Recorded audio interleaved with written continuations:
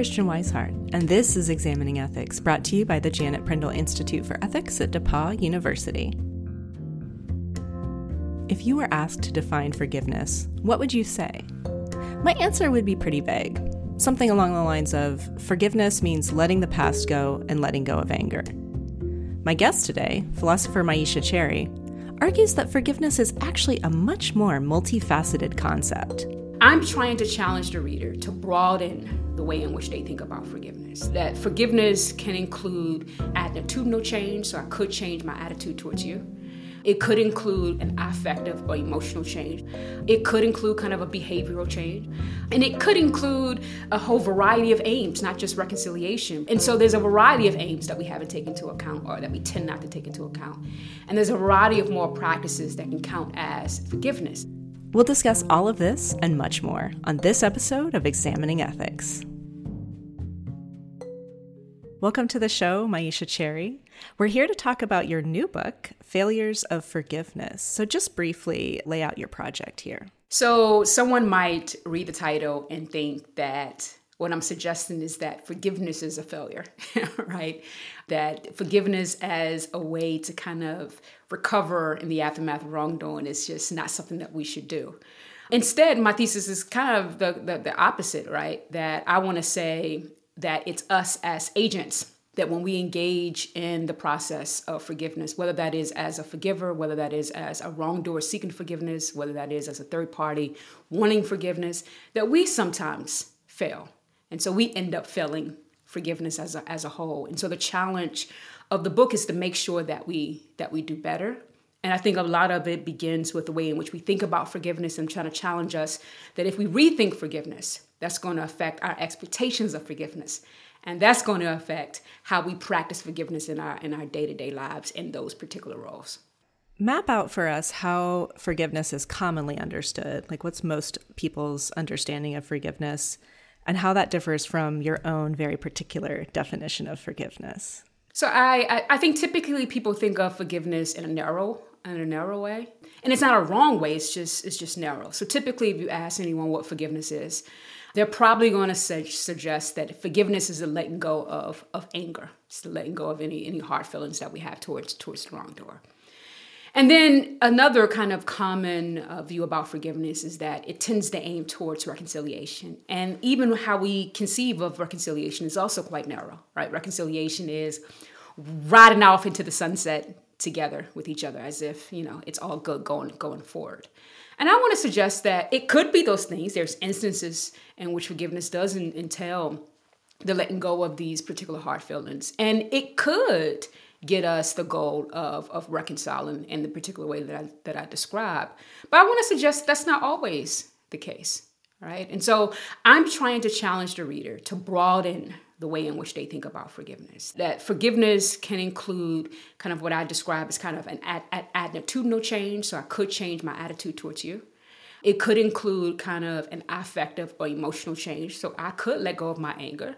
It could include kind of a behavioral change, right? I decide that I'm going to change the way in which I treat you in a particular way, whether that's refraining from revenge or any kind of attitude or activity. And it could include a whole variety of aims, not just reconciliation, but it could just aim for repair for myself or relief for the wrongdoer. And so there's a variety of aims that we haven't taken into account or that we tend not to take into account.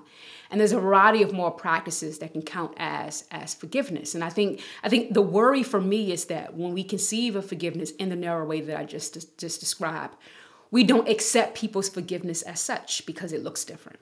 And so I want to challenge us to kind of broaden our view about what forgiveness is. Yeah, that's one of the things I loved about this book is that I thought I had an expansive view on forgiveness, but it expanded my view on forgiveness. And it made me realize the extent to which I'd been told. I mean, I grew up in a Christian culture, the extent to which I'd been told, basically you have to forgive people when they hurt you. So I wondered, first of all, is it okay to withhold forgiveness? Is it okay to just say, not me? So it's interesting here. So as much as I'm trying to get us to broaden the way in which we think about forgiveness, I'm also trying to get us to broaden the way in which we think about what recovery looks like in the aftermath of wrongdoing. That in some instances, forgiveness is a pathway going forward, right? It's a pathway going forward in relationship to the relationship. It could be a path going forward in relationship to how you deal with yourself and how the wrongdoer deal with themselves and everybody else. But it's not the only way to recover from wrongdoing. And just because a person refrains from forgiveness, it doesn't necessarily mean that they're gonna like just decide to just raise hell in the family or in the relationship, or stalk and seek revenge on behalf of the wrongdoer. So I want to say, because that is the case, I believe that to be the case, that it's okay to withhold forgiveness. And there's a variety of reasons why a person will withhold forgiveness, right? It could be that they're just not ready to forgive, and that's okay. Also, people who do decide to forgive, it's a process, so they may not forgive in that moment, right? But they may just decide, hey, I'm not ready to let it go, right? The wrongdoing was to a certain degree that I can't let go of the anger, or the wrongdoer just did me wrong so much I can't right now let go of the hatred, and so I need to sit with this, and then perhaps maybe soon or maybe never I will be able to let it go. And all this is contextual, right? It depends on the nature of the wrongdoing, the relationship, the person, et cetera, et cetera. So there's a variety of reasons, right? It could be the case that the wrongdoer is not apologetic. It could be the case that no one believes the victim, right? And so there's a variety of factors that can influence a person's decision or strength or capacity to forgive. And I want to say that that's okay. We can still recover from wrongdoing, but we need to stop thinking that forgiveness is always the way. And those who do not forgive, they're trying to get in the way of repair or reconciliation. And I want to say that that's not the case. I read a lot of ethics books for this show, obviously. I read a lot of philosophy for this show, and I'm not a philosopher. And one of the things that's so frustrating to me about ethics books is that the writer often says, like, I'm not providing prescriptions. I'm not providing suggestions for behavior. You have suggestions for behavior throughout your book, and I love that. Have you received any pushback on that on making those suggestions from the philosophy community? I have not. I mean, a lot of this was primarily influenced from the reception that I got from my previous book, The Case for Rage. And what a lot of people were surprised by, but applauded me on, is that in the last couple of chapters of that book, I offer up kind of anger management tools. And so it is a prescription, right? It tells people what they can do and how they can do it. If philosophy is committed to responding to our everyday problems and trying to pull from philosophical resources to make sure that our well-being is taken care of, it's not enough just to analyze a thing. And it's not just enough to provide principles for a thing. We gotta kind of find out how we can enact those principles in our day-to-day life. Now, mind you, context is going to be dependent, but I think we can go a step further. And so when I was thinking about this particular book, the kind of inspiration to even write about a book about forgiveness was not to kind of make an intervention in the philosophical literature. It was to make an intervention in our lives as human beings, right? I was seeing how the discourse was narrow. I was seeing how the problems that was being created in the aftermath of wrongdoing was a problem that had a lot to do in the ways in which we were conceiving of and expecting from forgiveness. And so I felt that it was important to make that kind of intervention, and that intervention requires a way forward, a way out of that narrow way of thinking, and that narrow way of doing, and the problems that was arising as such. And so that required not only just principles, but suggestions on how to do better. And so my audience, because I'm not making an academic intervention, I'm making a wellness intervention, I'm making a relationship intervention, I'm making a conflict intervention, and that requires suggestions on how we can do much better than we have done. So even if I did receive pushback, and I'm pretty sure there's probably perhaps some silent pushback, I don't care because the whole purpose of the book is to make sure that we not only rethink it, but we do some stuff and do different things than we have already done, and that requires a way forward. Can you give me an example? I mean, again, you're broadening the definition, so it might be hard to give like an example here, but could you maybe give me an example of an expanded view, or how you want forgiveness to look different for some people? Yeah, so if you go back to the original explanation that I gave about how people typically think that it's a letting go of anger, right? And it has one particular goal. They're not wrong. That's just a narrow way of thinking. And so in one instance, it could be the case that if we have a falling out and I'm angry towards you and I'm carrying this anger around, and I decide, hey, I want to forgive you because I would like for us to continue being friends, then that process is going to be, hey, I got to let go of this anger And with the ultimate aim, we may not reach it, with the ultimate aim of us going back to the way things were, right? Or at least trying to be friends again. That's one instance of a way in which forgiveness can look. But like I said before, if that forgiveness is not just emotional or affective, and it doesn't just aim towards reconciliation, it can be behavioral. So it may be the case that I decide, you know what, I'm going to hold on to this anger. But I do have this desire to seek revenge on you. So what I'm going to do, and what my forgiveness is going to look like, I'm just going to refrain from doing any kind of retaliatory kind of action towards you. And I'm not going to do it with the aim of reconciling with you, because I don't want to be friends with you anymore.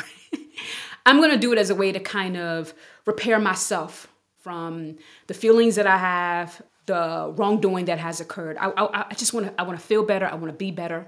Right. So if you notice, there's a kind of formula here. There's a particular practice, which can be affective or behavioral, and it's going towards a particular aim. It could be reconciliation. It could be repair. It could be relief. It could be release. Right. So there's a variety of things that we can do, that we can change, that we can feel, that can count. And there's a variety of goals that we can achieve. And you put that combination together, which is the practice plus the aim, and you will have, let me just say, the moral practice plus the aim, you will have forgiveness. So those are just examples that I'm imagining. And here's another example that perhaps hasn't really been taken up as serious. It also kind of includes kind of what I call kind of ritualistic practices. So it could be the case that given our relationship, we may not apologize to each other, get all sentimental. It could be the case that there's something that we do to let us both know that we're all good, right? So it could be that I just decided to just, give you our private handshake, or I just decided we hug it out, and then we decide, hey, let's continue to be friends. So I want to take into account kind of ritualistic behaviors that we engage in too. So it's much more expansive than just all about your feelings. And I think a lot of us have just focused on the feeling part and focused on like the highest ultimate goal, reconciliation, which is a goal that a lot of people don't reach. And I would even say shouldn't be a goal for all instances of conflict. It may be the case that you shouldn't reconcile with a wrongdoer for reasons of safety or reasons of dignity, right? So that's what I mean by the expansive account. It includes more than just stuff that we do with our emotions, and it aims towards more than just kind of perfect reconciliation. Yeah, that was another thing I so appreciated about your book, is that one of my frustrations with forgiveness is like so much pressure is on the person doing the forgiving to do the right thing. And you have suggestions for people who are in need of forgiveness or who are asking forgiveness and how they should approach the situation. And so one of the things you write about that we need to be careful about is something you call the hurry and bury ritual. So what is that? Yeah, the hurry and bury ritual. So this was a ritual that I witnessed after 2012. Trayvon Martin was murdered, and there was several kind of high-profile cases of police violence against Black folk that ended in their death. And you notice that there will be press conferences, whether that's before the indictment or after the indictment, or before there was no indictment. And I noticed that reporters were constantly asking one questions to the surviving family members of these victims. And they would ask, can you find it in your heart to forgive? Now, mind you, a lot of these requests were being made when they haven't even buried their son. It was being made before an indictment was even done. So it was something that was happening very, very, very, very quickly. It was something that was happening very, very, very public. It was directed towards women. It was directed towards Black women. It was directed in a context of like state violence. And in some ways, it made me think about our tendency to want to kind of get to that perfect, kind of Hollywood ending real quickly, without any considerations about what we're doing and how that can be put more harm and more burdens on victims. So it's called hurry because you're asking someone to forgive quite quickly. And it's called bury because whether it's implicitly or explicitly, so whether you intend to do it or it could be easily interpreted as you're doing it, asking that question as a way to kind of bury the wrongdoing, to not necessarily focus on the atrocity, the wrongdoing that was happening, and just trying to quickly kind of create a narrative of all is well, all is good.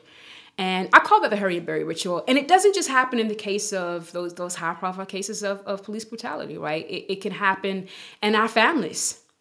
When we, want to hurry, Thanksgiving is coming. So you may reach out to a family member who's like, I know there was beef last Thanksgiving.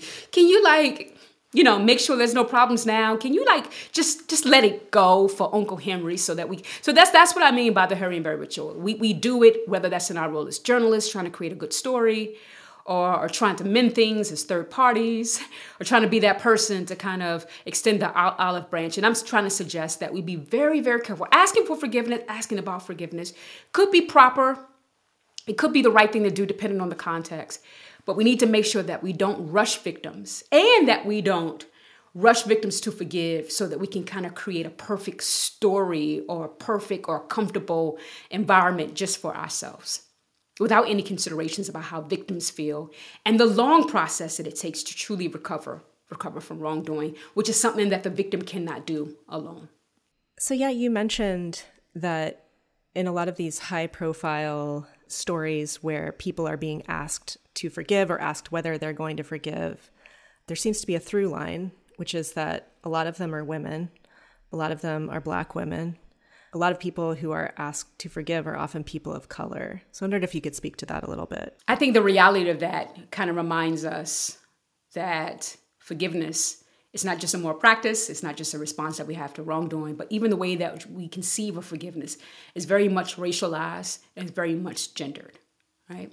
So what do I mean by that? Is to suggest that who we forgive, what we forgive, and when we feel that it's time to forgive is very much influenced by kind of racial and gender dynamics, right? Here's some examples that should come across your mind. A public figure, let's call him a male public figure, has committed a wrongdoing, and he has a wife. And we typically see scenes of the wife holding his hand, being like the long, suffering, enduring wife who forgave them, and always doing these kind of high-profile cases. The husband is saying, I thank my wife for her forgiveness and for her support, right? And if she did not forgive, you can imagine how people would be in the comment section saying she's not standing by her man, right? Which goes to show, if you flip it, we might say that, hey, he's stupid for sticking with her, that kind of thing. And that's just a reminder that who we forgive is very, very, very gendered. Who we think is worthy of forgiveness is very gendered. And who we think should really engage in the hard work of forgiveness is very much gendered. We think individuals who are worthy of forgiveness are typically men, particularly white men. So you think about indiscretions of youth. A Black man arrests him, put him in jail for the rest of his life. And then you have something like a Kavanaugh case that suggests, hey, he was just in college. He was just a boy. It's just these indiscretions that happen. We see this, Kate Mann calls this empathy. We see this time and time again because we think that only certain people who have value and have worth is worthy of forgiveness, right? And it's not always extended on the other end. And it's usually people who are oppressed that we kind of put the commandment and put the obligation and the burden that they should forgive, making it their responsibility to do the work or repair, which, like I said before, obscures wrongdoing. Let's not focus on the wrongdoing. Let's just print how Black people forgave this person, right? Let's not focus on what we need to do more going forward, because everything is all said and done. Everything is good in the hood because a Black person forgave a police officer. Racism has ended. And so that's what I mean by forgiveness being gendered and being racialized. And what we need to do is be cognizant when we begin to look at forgiveness through that particular lens. Right. And it's hard, right? We live in a society that's very much racialized, very much gender, misogyny, racism, et cetera, et cetera. And I think what we should do is accept the challenge of rethinking forgiveness. And what I'm trying to do in the book is to get us to think about what forgiveness is, but also take away this racial lens that we have to kind of change who we think is worthy and who we think needs forgiven and who we think needs to engage in that particular process. Because as long as we look at forgiveness through a racialized lens, through a gendered lens, then repair would never be achieved. We would just get superficial repair. We would not get radical repair. As long as we look at forgiveness through a racialized lens and through a gender lens, we're just going to put more burden on those who are marginalized in our community. So the challenge is up to us, not to them. The challenge is up to us. It's kind of change the way we think about forgiveness, which requires for us to think about who is worthy of forgiveness and who needs to extend forgiveness. One of the chapters that I found most interesting was the one where you talk about cancel culture and forgiveness. And I don't know why, but I didn't think of those things together. So you argue that cancel culture can be compatible with forgiveness. So how does that work? So I think that cancel culture can coexist with forgiveness for the following reasons, right?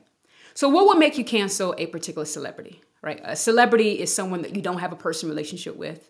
You have what I describe as a transactional relationship, right? Their job in the relationship is to provide entertainment. And what you do in advance is that you support them, whether that's through going through their YouTube page or buying their particular product. I mean, that's the extent of the relationship.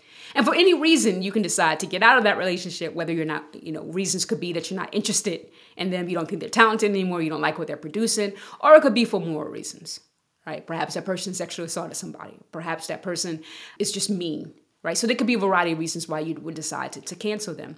And I want to suggest that based on the transactional relationship and the reasons why we would cancel our transactional relationship, I mean, there's nothing wrong about that, right? We can in that sense, we can cancel any transaction relationship we can without there being any moral problems. So when I talk about canceling, that's what I'm referring to. A cancellation of a transactional relationship that you have with a celebrity. And you do it for a variety of reasons. And one of those reasons could be because they committed a wrongdoing or something of that particular nature. Now, say for instance, they did indeed commit like a moral infraction, and I decide I no longer want to support them. So we call that canceling. Now, I can still decide to forgive them for what they did. But I could also still decide I still don't want to support them. And I use an example of John Mayer, something that happened years and years ago. And as a result, I kind of stopped having a transactional relationship with him. But I think I forgave him, whatever that could look like on behalf of me and a celebrity, right? And so because I was able to see that in my own life, I was able to recognize that, hey, that forgiveness could be compatible with canceling.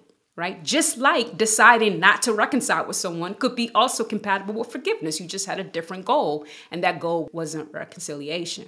So people have a tendency to think, hey, all this canceling that's happening, it's the antithesis of forgiveness. What we need to have is mercy. What we need to have is forgiveness. I want to say, no, you can still cancel these celebrities. Given the transactional relationship, you can do whatever you want to do with your money and your attention, and you can still decide to forgive them. What I'm not talking about is I'm not talking about the misuses of canceling, right? And those are more problems within themselves, right? And I think that's an easy case. It's an easy thing to attack the misuses of what we call canceling and the abuses of what we call canceling. But I'm talking about canceling in this kind of pure sense, right?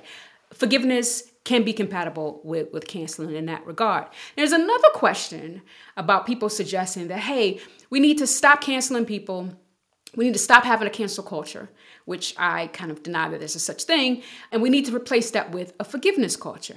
And I deny that move as well, right? Because when I consider anything such as culture, for example, and particularly, thinking about online culture means, hey, we're just going to cancel people without looking at the evidence.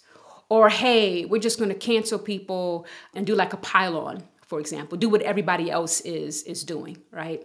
I look at forgiveness culture as the same thing, right? Forgiveness culture. Oh, we're just going to forgive without having any more reasons to forgive. Or we're just going to forgive because everybody else is forgiven. I don't want any of those as a culture. So I think my primary point is that canceling is cool and it's compatible with forgiveness. And I don't want canceling to be replaced by a forgiveness culture or a mercy culture, because they will suffer from the same problems that we have when anything is made into a culture.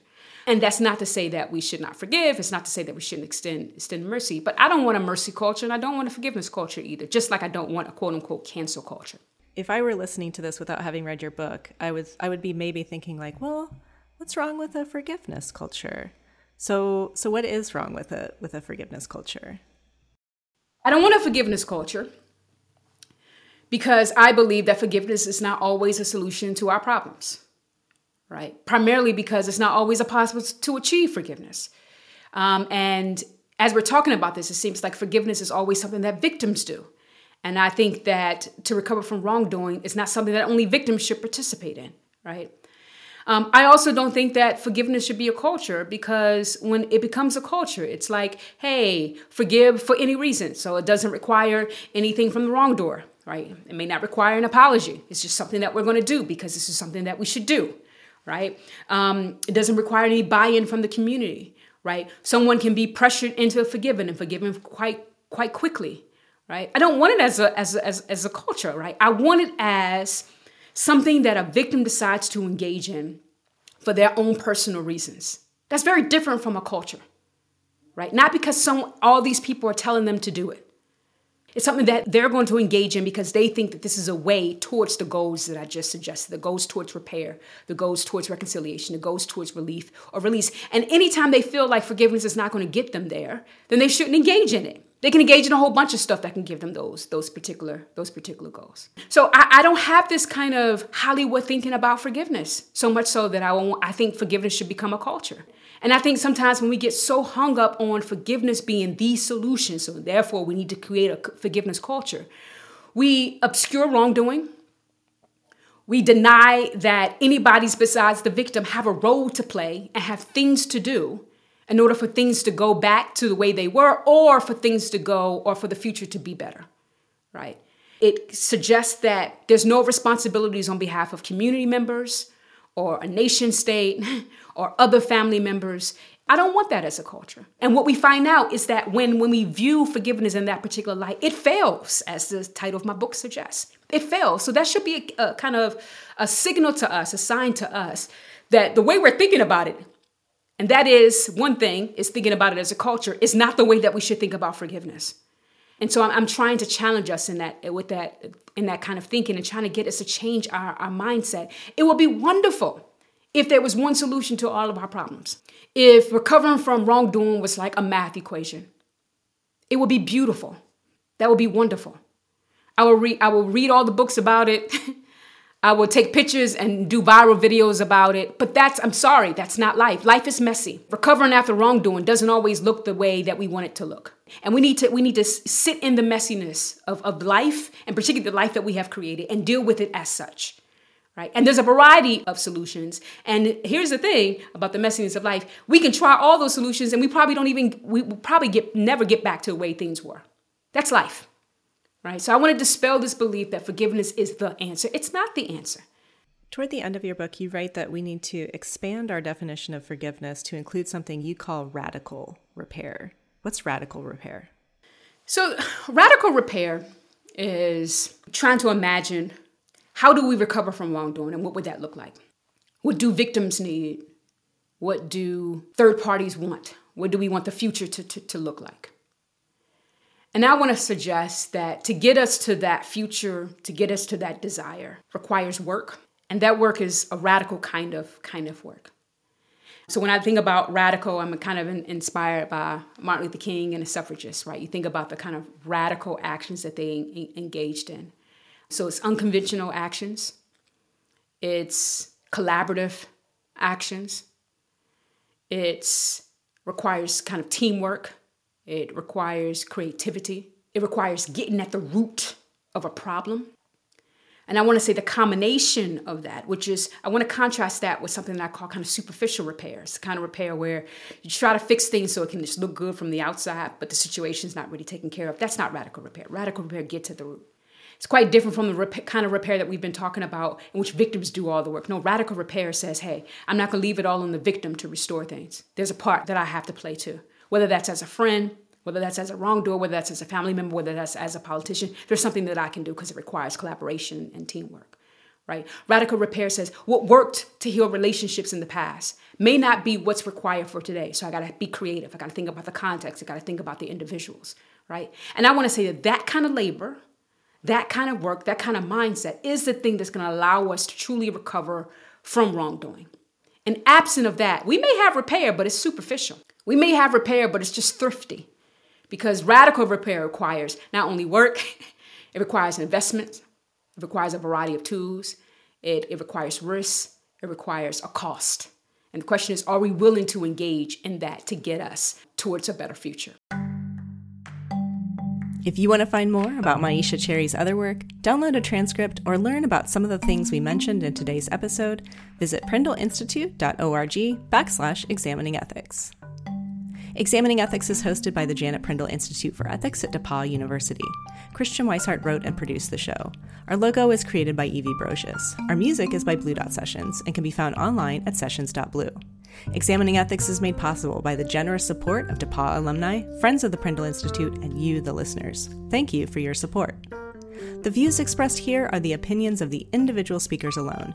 They do not represent the position of DePauw University or the Prindle Institute for Ethics.